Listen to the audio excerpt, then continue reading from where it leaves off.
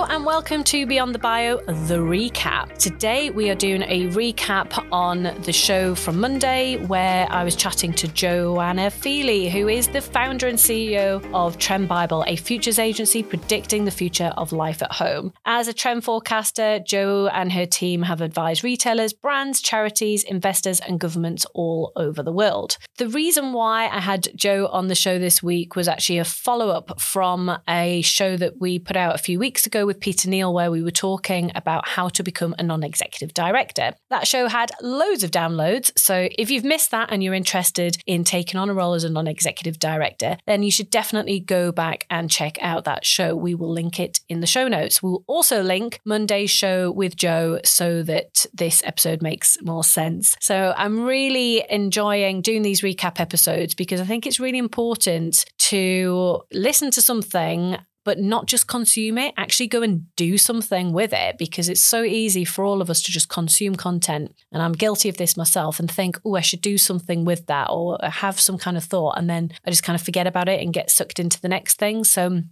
really keen with these recap episodes to actually have that reflection time and share a few thoughts about that particular topic, but also try and encourage everyone, myself included, to commit to taking an action as a result. So we had a great chat on the show about non-executive roles. Jo has had two quite long stints, actually. She'd done 2 6-year stints with 2 very different charities. And what I really liked about the conversation with Jo, and actually just about her experience, was that she committed fully to those roles. So typically, particularly for charities, you take on a 3-year stint, and this can usually be renewed at least twice. Some charities will allow you to do 3 terms of 3 years, so it does vary slightly. And Jo did the 2 terms of 3 years. So she saw that through, she committed to that, which was something that I spoke about to Peter on that previous episode. So it's great to see that level of commitment, but I think it was really interesting to see then how Jo linked it to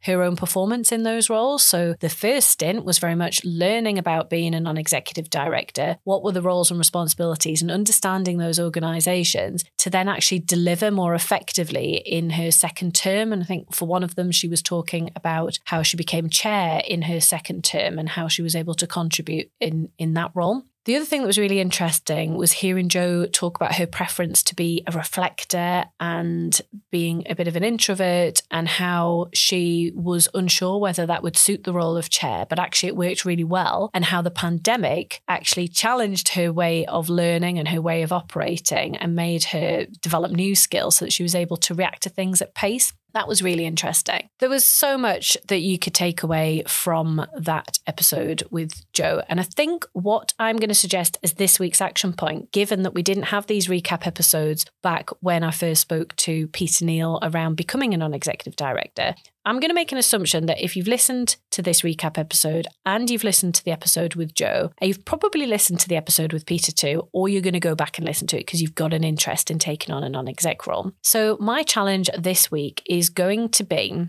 to think about, have you got time in your schedule to take on a non-exec role, bearing in mind all of the responsibilities that we now know are involved in terms of the time commitment, going through the application process, the fact that it's not just rocking up to the meetings 4 times a year, actually it's all the reading, there might be more frequent meetings, you might be on a committee. So it's doing a bit of an audit to see whether you have the time available to commit to taking on one of these roles initially. Presuming that you do have that time, then today's action point is going to be to start searching for roles. So it might be that you put something out there on LinkedIn saying that you're open to these roles and perhaps highlighting the types of roles you want. So is it a non-exec role within a growing business that you're going to expect to get paid for? Is it more of a charity role, which would be voluntary? But in that case, you need to be sharing what kinds of charities you're interested in. So what kind of topics are the ones that are going to really float your boat? So putting it out there possibly on your LinkedIn. It might be signing up for alerts. So we talked about the Experience Bank that Peter runs. So if you're based in the Northeast,